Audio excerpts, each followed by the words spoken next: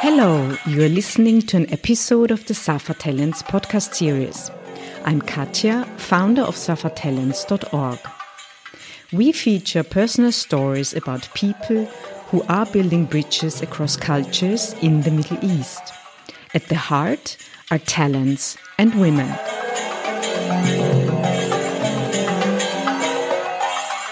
In this episode, we travel to the autonomous region Iraqi Kurdistan. You might have heard of Erbil, which is the biggest city in the area. We will go further down south to the second biggest city, Suleimania. There, I met Reba Salahaddin Abdallah, an architect and heritage advocate. His topic is inclusion in the city. Suleimania is the best part of the area for social life and for social cohesion and togetherness. And if we look at this area with a keen eyes, criticize it academically as a researcher, people are not living together, to be honest. It is not like one ground. Some biographical details about Reba Salahaddin Abdallah. He has a bachelor's degree in architectural design. He is currently working in a master's program between Brandenburg Technical University and Alexandria University, and there he's studying models of social healing in post-conflict environments. He's doing research on inclusivity in the open public spaces based in Suleimania, and now he runs workshops with locals to start a participative process for more inclusion. So please welcome Reba, and let's find out why he will stay in Suleimania and in the region and fight for a better future. Before we start getting deeper into the topics, I would really like to explain to our listeners what are we talking about when we talk about Iraqi Kurdistan or South Kurdistan. Yeah, Iraqi Kurdistan is an autonomous region in the northeast of Iraq. Since 1991, the area became autonomous and liberated by the Kurdish fighter against Saddam Hussein regime at the end of the past century. And nowadays, it's mainly three large cities or big cities: Duhok from the north, Erbil from the mid, and Suleimani from the south of the region. And Erbil is actually something like the capital of the region. Exactly. Erbil is the capital of the region. Erbil is a very old, ancient city. In fact, if we go back to the history of Erbil, it's an Assyrian city. Erbil means forgot in the Assyrian language. And Suli is the capital of culture. And also it is recognized by the local government as a capital of culture and literature in 2019. The city and listed... Suli, just for our listeners, Suli is the abbreviation for Suleimania. Exactly. So when you say Suli, you mean Suleimania. Yeah, exactly. Suleiman is a little bit long word. And in 2019, the city listed by the UNESCO for the literature. It has a value, which is the literature for the creativity in the writings. And too many writers and poets are inventing and living and producing written art and novels. And now Suli is more famous for coexistence and for togetherness, more or less compared to the other parts of Iraq. Because of the history, when the city was constructed by Kurdish tribe 250 years ago, it was meant for all. So people from other cities were invited to participate in the construction of the city. Sorry to interrupt. Let's just talk a little bit about the Kurdish people, because I don't think everybody knows. I've read that you belong to one of the oldest civilization, civilized people in the world, and the biggest number of people without having your own nation or country. Is that correct? Exactly. Kurdish people belong to the Median civilization. In the past time, like 3,000 years ago, we had a few civilizations in the area. In the land between rivers, we have two main rivers in the area, and we are the descendants of the Median people. The majority of the population of the area is Kurdish, and the Kurdish people are, without no questions, the largest population on the planet without a state. And it is divided between four countries: from the north, Turkey; from the south, Iraq; from the east and west, Iran and Syria. So if we count all the population of the nation in 4 different countries, it is more than 50 million, as you just mentioned. Okay. Sometimes you wonder, because you are divided in 4 different nations, what holds you together? So why do people still feel their identity being Kurdish and not anything else? Like, there are so many different religions in the area and so many different ethnicities, and still people say, I'm Kurdish. Exactly. So what keep Kurdish people stayed for such a long time is a kind of stubborn. All the people are recognizing themselves as a Kurdish people because of the culture and history and the language, which is shared between all the people. For example, the very language we talk is exactly the same language of the Kurdish people in Iran, and the language that the people of Duhok is the very language of the Kurdish people of Turkey and Syria. So the same language, the same custom, even the same history, the same literature. This is not out of nationalism, but we are also proud for each other writers. I'm proud of the Iranian Kurdish writers, and I consider themselves as my writer. I mention their writers, their artists as mine. So it is not divided. Only on the map, only on the books, it is divided. It's like imaginary lines. Still, people are going and coming and without considering the borders. The borders now became so official and so political and legal matters. But in the past, 50 years ago, it was not a matter. So the language sticking you together and the traditions and... Exactly. And also, apart from the tragedy that we share, for example, at this decade, we have this tragedy in this part of Kurdistan. And the same tragedy happened again at this other part of the Kurdistan. So these parts of Kurdistan are like a home with small rooms, and each room is on countries. It is located in a country. And this time the tragedy happened in this room, and next time in that room. So we are familiar, and we know, for example, the issue of identity. We had it until 20 years in Iraq, for example. Even during the Saddam Hussein regime, Kurdish of Iraq were facing massive discrimination regarding the identity, having no any kind of ID. But nowadays you can see in Syria, Kurdish people in Syria, they don't have any ID.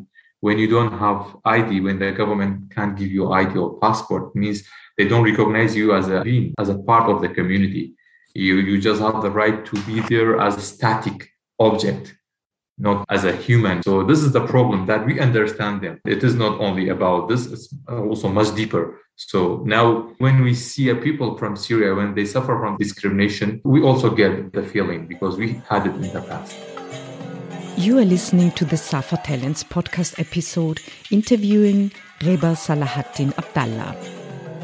Now that we have talked about Kurdistan and the Kurdish people in Iraq, Reba will explain his work and research on the many layers of social inclusion and why this is linked to the mass emigration from Iraq. The title is Heritage Advocate and Architect. So for somebody who doesn't know, can you explain what that is and what you're actually doing? Yes, as an architect, we usually design physical structures, but as an heritage advocate, we do support the heritage monuments, and we are trying to preserve the heritage monument and cultural significance from demolition and from vanishing in the area. We are trying to find and discover advocacies for these historic buildings. And through this, we have a bigger objective, which is the social cohesion and the community development. Your focus of work is in Suleimania. Exactly. So what's the special situation there in terms of heritage? What are the challenges? Yeah, unfortunately, in Suleimania during the past century, even now, we lost over 5,000 historic houses by the local community itself, because there were no awareness, there were no any kind of connection between the community and the structure and the building. Simply, people destroy their houses and they use it as a car parking, or they just construct another mega structure on the vacant land. So the situation is not good. Still, it is not good. But we are trying, we are fighting to set the rules. We are arranging protests and we are arranging gatherings. And government promised to set the rules and limitation regarding the destruction of the heritage monuments. Do you have an idea why people are not aware of the treasures they have? Yeah, of course, a very long debate. And I think all my research is about them. The lack of the sense of belonging. As soon as you don't have this kind of feeling that you are not belonging to the space, you simply leave the space. You simply leave the house. When you leave the house became vacant. The house became destroyed. Natural disasters like flood, heavy rains, and eventually the owner come back and destroy the house completely. This is also have a lot of reasons in the background, but we just see the lack of the sense belonging and the lack of the memory of the place. They don't feel that they own the memory. They think that the memory was not authentic because of the tremendous suffering they have right now in the city. And what kind of suffering is this? Yeah, the social injustice, social segregation, lack of the job opportunity, lack of respect, lack of the security and safety in a deeper meaning. And also there is no any like set or rules for respect the individuality of one being, one person in the city. Like your dignity as a Kurdish people inside Suleimani is under threat by the very own government, by the very own people. So this area will not give you a sense of home. So you simply just destroy your house and use it as a car parking, and you want to go and to live somewhere else. So you see this as a symptom of something very much deeper. People don't feel they belong to this place. They don't feel that's their home. That's why they don't care enough about their treasures and what their heritage. Exactly. They don't feel that they belong to this context. So already they are strangers. So as soon as you are stranger, you don't have passion for the structure, for the site, for anything in the area. So this kind of not being welcome will give them the courage to destroy their own very house. But you did also research between, I think, 3 cities or 3 universities. What kind of research did you do in Suleimania? I did the research about the center of the city, which is a public open space called Saray Square. And I found why the space is not inclusive, why the space is only being used by a certain group, why the space has the potential to be inclusive and the space has a potential to be used by many stakeholders, many space users, rather than one type of the user. So, I mean, I remember, maybe I can add to this. Of course, I'm not in the research, but when I was walking in the streets and the public spaces in Suleimania, of course, it was obvious that it's very male dominant. Mostly young men are prevalent in these places, and you shy away a little bit as a woman, because you feel you are a stranger in these places. Is that one of the topics? Exactly. This is the topic and the very motivation of my research. Suleimania used to be quite social. It used to be quite inclusive, but nowadays it is not like that. It means there is something wrong. And what is wrong? It was the topic of the thesis. And of course, because of the space being fragmented and distorted through the past 4 decades, out of 5,000 houses, you only have 200 remaining houses, which is not in a very good condition. So the land value decreases, and life in these quarters are linked to the poverty and shame. Now people feel shameful to live in those quarters.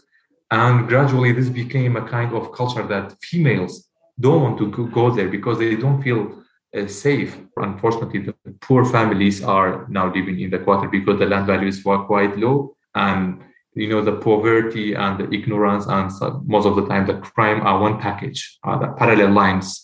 This is the main reason that the females don't want to use the space as a space user.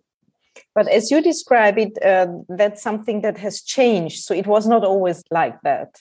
So is it really that these places became poorer and the diversity of people left these spaces, or how did it happen? Yeah, it happened in many phases. Let me go back to the very, very first time in the beginning of past century, when the Iraqi government established and Suleimani became a part of Iraq, because in the past, as I told you, Suleimani was part of Ottoman Empire. They were not a country like Iraq. So the Iraqi government started to discriminate the other minorities like Christian and Jewish. The city became more exclusive day by day.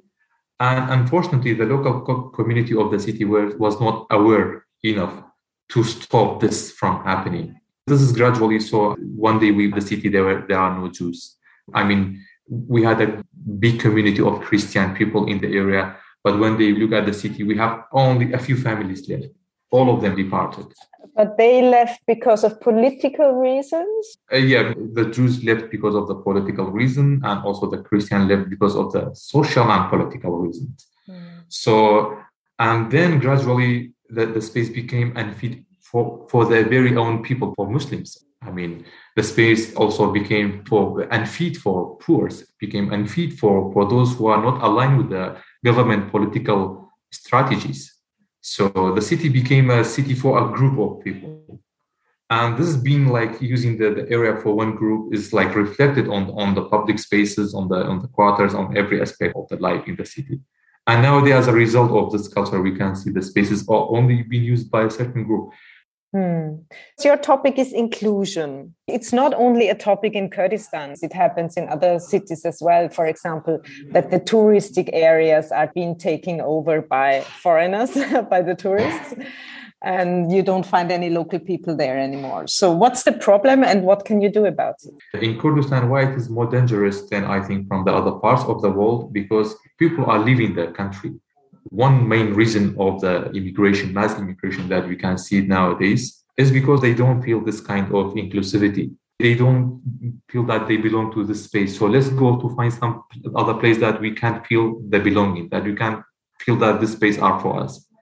So this is the dangerous aspect. So you even see this as a sign why people are leaving the area, why they try to flee. Exactly. And they even go to Belarus as refugees and risk everything. Exactly. I talked to people in Belarus and I told them why you are staying there in these jungles, which is very cold, which is very disastrous. You may die over there. So they told me, I feel more home here now rather than Suli. So this is a disaster. This is horrible. This is horrible. Exactly. This is the problem that we have to stop and we have to think about seriously. For a moment, stop all the investment in the other studies, just put the investment in this problem that we have right now, the mass immigration. But one of the reasons of the mass immigration that we have right now is the problem of not having the inclusive space for all the people. The poverty is not the reason. Most of the cities in the world, they are not rich, but the people are not running and escaping from their cities. Yeah, I mean, the reason why I'm asking here is because it's the first time in Iraqi Kurdistan that there has been a longer period of peace. So there is no Saddam Hussein running any violent programs against Kurds. During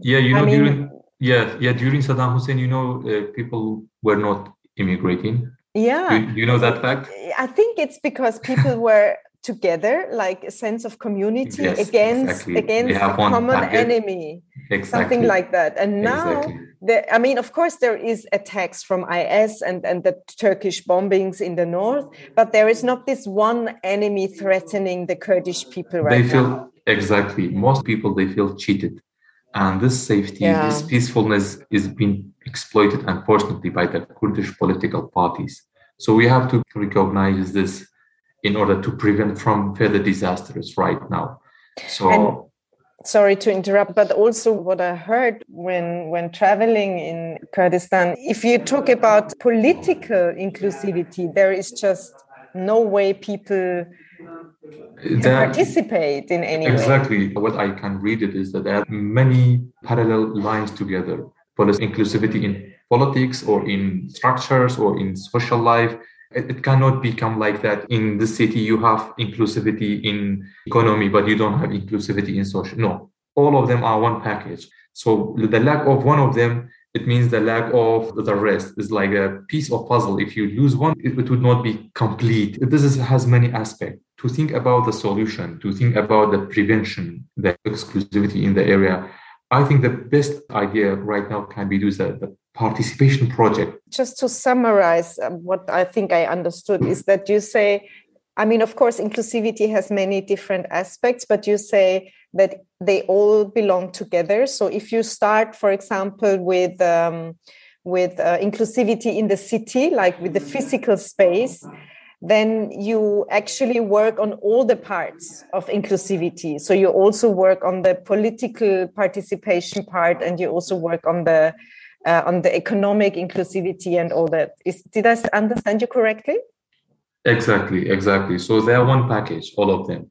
I mean, inclusivity cannot be established just by improving the social life. To establish a strong foundation for an inclusive space, you need a space which has all the aspects, as you say, political freedom, good opportunity for economic development, and a proper social cohesion, social life, and the other dimensions, like people can practice their religious rituals and their spiritual activities. Yeah, but I guess that's one of the challenges, that your whole issue is so complex. There are so many aspects that you need to consider that you might get lost in all this. Exactly. It's a network of problems, and it needs a network of solution. Also, this only can be done with the people. Without the local community, project and the solution would not succeed. Involving and participation of the local community is the critical and the crucial aspect of this approach. This is the Safa Talents podcast. Next, Reba will talk about the lack of coexistence and togetherness, and about the situation of the many refugees and IDPs in the area. IDPs are internally displaced people who had been attacked by the ISIL, which is the Islamic State in Iraq and the Levant. To conclude, we are discussing how the tragic history of the Kurds in Iraq is still alive in traumas across generations, before Reba looks into the future with an optimistic outlook. So I think it's so interesting in Kurdistan with all these multiple stakeholders that you have. Like, if I describe coexistence as peacefully living together, at least side by side, but everybody has the same rights and the same access to the same shared resources, which is always a limited factor. So how would you describe this for Suleimania or for Iraqi Kurdistan? Yeah, apparently when you see Kurdistan or Iraq is much better than the whole area, the whole Middle Eastern area, except for Israel. I mean, in terms of coexistence, inside Kurdistan, Suleimani is the best part of the area for social life and for social cohesion and togetherness. And if we look at this area with a keen eyes, criticize it academically as a researcher, people are not living together, to be honest. It is not like one ground, all people are living together. One space, they are in one space, but not on one ground. What it means, I am going to the architecture and coming back to your question. You see the buildings are not aligned with each other. There is no harmony. You can see each building, one building is very high, one building is very low. And one building is wide, one behind is black. So there is no harmony between the gates, the windows, the material used, the architecture style of the structures. What it means, the building is a reflection of the human being. It's a reflection of the society. It means that each person or each family has a different world, has a different ground for themselves. They are not on the same ground. The confusion in the city is the reflection of the confusion of the people. And this confusion tells us that they are not on the same ground. Now they are not anymore sharing the same story. They apparently physically living in the same space, but not the same place. Okay. You showed us one of the refugee camps. I mean, there are, I think, 2 million refugees in Iraqi Kurdistan. Yes, I think now it is 1 million. One of them is just went back to their places.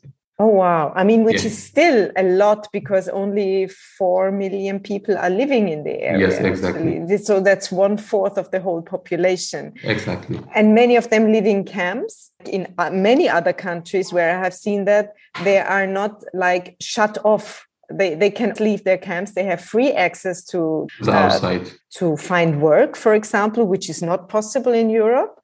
I found there is some kind of openness, so that everybody can somehow participate in some ways? Or is that just an outsider's wrong view? I want to be precise a little bit. When in the case of the refugees and IDPs, it is a little bit different. In the beginning, there were kind of act of discrimination here and there, but nowadays they became a part of the community. There are no more discrimination, and there are no more people dealing with them as an outsider or other entity from the other environment. To just confirm, this is exactly true. I mean, they all use the same resources and the same context. When I say the local community, I mean, there are many groups inside the local community. I mean, there is not one certain group. There are many groups. And as you say, the economic classes and people from different religious background, different nationalities, quite diverse. What is a little bit unfortunate is the lack of the coexistence that used to be in the past. Nowadays, if you visit a city like Erbil, you can see the Christians, they live in a special area and they never departure or travel to the other parts of the city. And this is the case also in Suli and in Duhok. And also refugees now, they live in their camps, and the lucky ones are going to work in the morning inside the nearby city, and they came back at the evening. The quality of the coexistence between the refugees or IDPs with the local communities, also they don't have like this kind of high quality of the social togetherness. Yeah, I understand. There is one question which I think you cannot ignore. Iraq, and especially Kurdistan, has a very tragic history. So there was prosecution, there were mass killings, there was even a genocide. There was the exodus only in the 1990s. So when I was traveling in Kurdistan, I experienced it everywhere. You see it, you see the monuments reminding you of the tragedy. And also if you talk to people, I was amazed how open people share their own stories, which are mostly very tragic. But these stories I found everywhere. And I wonder, like when we talk about inclusion, when we talk about coexistence, how do you deal with that? There is so much trauma everywhere. Yeah, exactly. How do people cope with that? Yes, the thing that you just mentioned, I mean, by telling the stories and trying to find someone to listen to them. Those traumas, those tragic events has a very negative influence on the community. But the other part of these historic events was that it promoted the social cohesion by like making people to find the others, to tell their story, to tell their tragedies, to tell their loss. We were so accurate about this. So even nowadays that people were hoping and longing for someone from the outer environment to come and listen to them, just to guarantee, just to make sure this will not happen again. And this kind of longing, this kind of high, intense desire for telling their story, make them be more socially together. Are there any kind of activities to support people in dealing with their past and with their traumas? Unfortunately, there is no, as much as I know, there is no any official activity for this matter. I mean, every election government promised to provide the people with the traumatic past with this activity, but nothing official is going on there. But on the other level, there are other international agencies, especially from the developed context, they have projects. But, you know, these projects are very small and they are not sufficient. They are not like on the level of the trauma itself. The big step is the government can involve, can make those people feel normal again, to feel home again, feel alive again. So this is also one of the problem, not being inclusive. Those people with all tragedies are there walking and there is nothing for them. When I'm saying nothing for them, I'm not trying to say give them money or not. It's not like that. I'm saying to give them 2 ears to listen to their story. Give them 1 heart to feel their feeling, to feel their passion. This is the point, and it is not impossible. It's really interesting for me that you say that, because that's what I felt. I'm a foreigner and people started telling me their stories very openly. And the only thing I could do was listen, because I don't have this experience. I can only share my ear.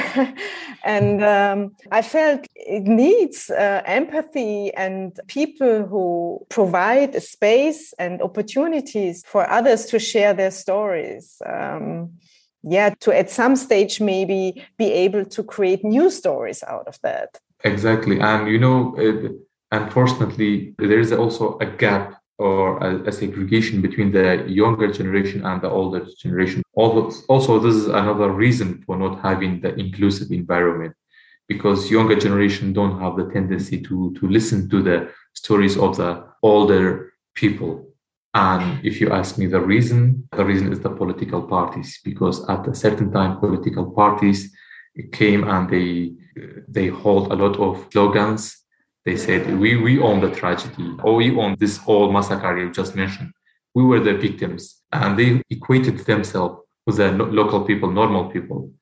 And because of these slogans, they got a lot of incentives, a lot of things. So now, even with the real stories, with the real peoples, the younger generation don't have this tendency to listen to this anymore. But I guess also that it is difficult for young people to just being exposed to very tragic stories of the past. At some stage, you want to look into the future and not being kept back. I would like just a little bit to emphasize is that most of the time, younger people are being shut up, to just close their mouths by telling them you have a chance to leave. You don't have to complain about anything else, because in the other past, your grandparents, your ancestors did not have the chance to leave. Now you have a chance to leave, and there is no one at the doorway to kill you, to terrorize you. So also, this is a kind of a huge discrimination against the younger generations that are going on right now, because there is no anymore Saddam Hussein, and they don't have any right to complain about their needs, which is, there is no any chance for them to survive. There is no job opportunity. There is not any kind of inclusiveness toward them. They don't feel that they are belonging to this environment. The only thing which is sharing right now among the other groups in the community and the young people is the language. Nothing else is shared between them. Even the idea, even food, even the custom, everything is changing. So they don't feel they are living in their homes. They are living in their country. So that's why they easily immigrate.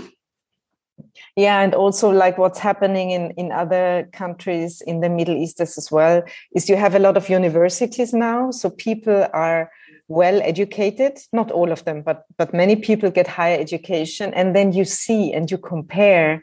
And even though you are well educated, you don't find a job, you don't have perspectives, you don't get included in the social life or in the political life, then what else can you do than leave? It's quite normal, exactly. That's hard. Exactly. I mean, wow. Still, I want to ask you, what's your outlook on the future? So, because you started this process, so that means there are people trying to do something about it. What's your outlook? What are your hopes for Suleimania and Iraqi Kurdistan?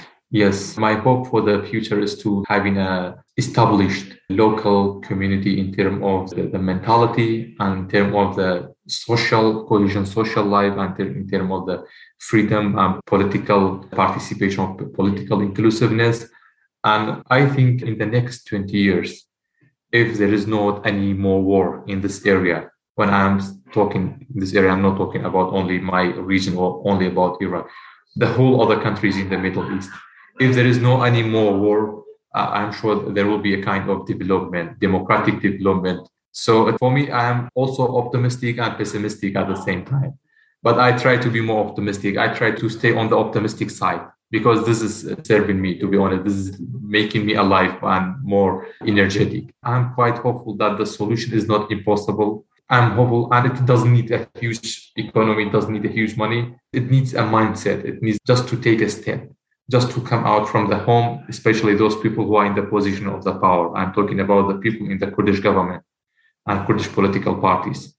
If they decide to run this participation process on the many levels among the local community, I'm sure in 5 years to 10 years, automatically we have a better city, we have a better life, and we have a decent social structure, social community. It is all about the actions and perspectives. And hopefully one of the peoples in the higher position decide to take the step to just wake up, to just not be so old-fashioned and so stubborn in terms of respecting their own people or respecting their own city. That's a very beautiful outlook. I also wanted to ask you about your dream, but I think there is also a little bit of a dream inside of what you were just Exactly. This is a dream, but I think having a dream is quite legitimate. Yes, it's legal to have a big dream. And to think and to dream and think big. Also, even a small part of this dream, if come true, it will be huge. benefit in the history of the city.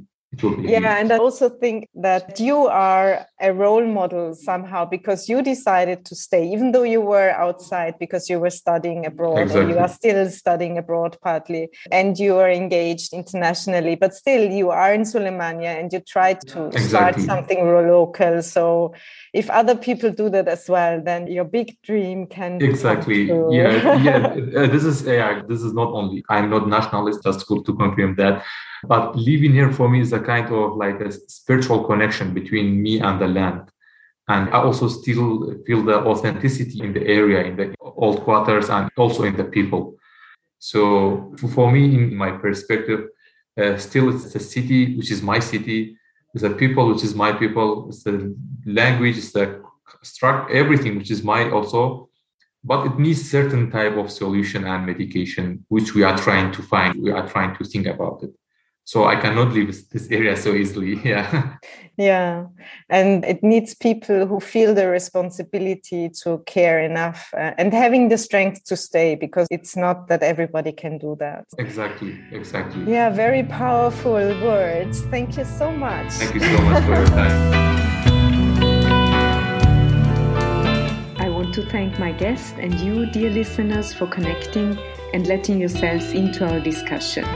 You will find some more information about today's guest, all podcasts and many more articles on our website, safatalents.org. Please send me some feedback, and if you have recommendations and special interests, I'm Katja and I wish you a happy day.